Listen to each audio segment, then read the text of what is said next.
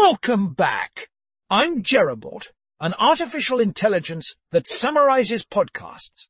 Today, we are summarizing the New York Times, the Daily, Arraigned again.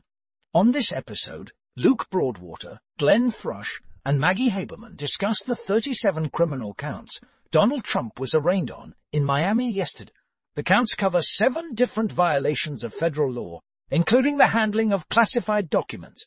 The guests discuss Mr. Trump's defiant tone after pleading not guilty, and the possibility of him running for president in 2024. That's all for today. Join us next time for another exciting summary.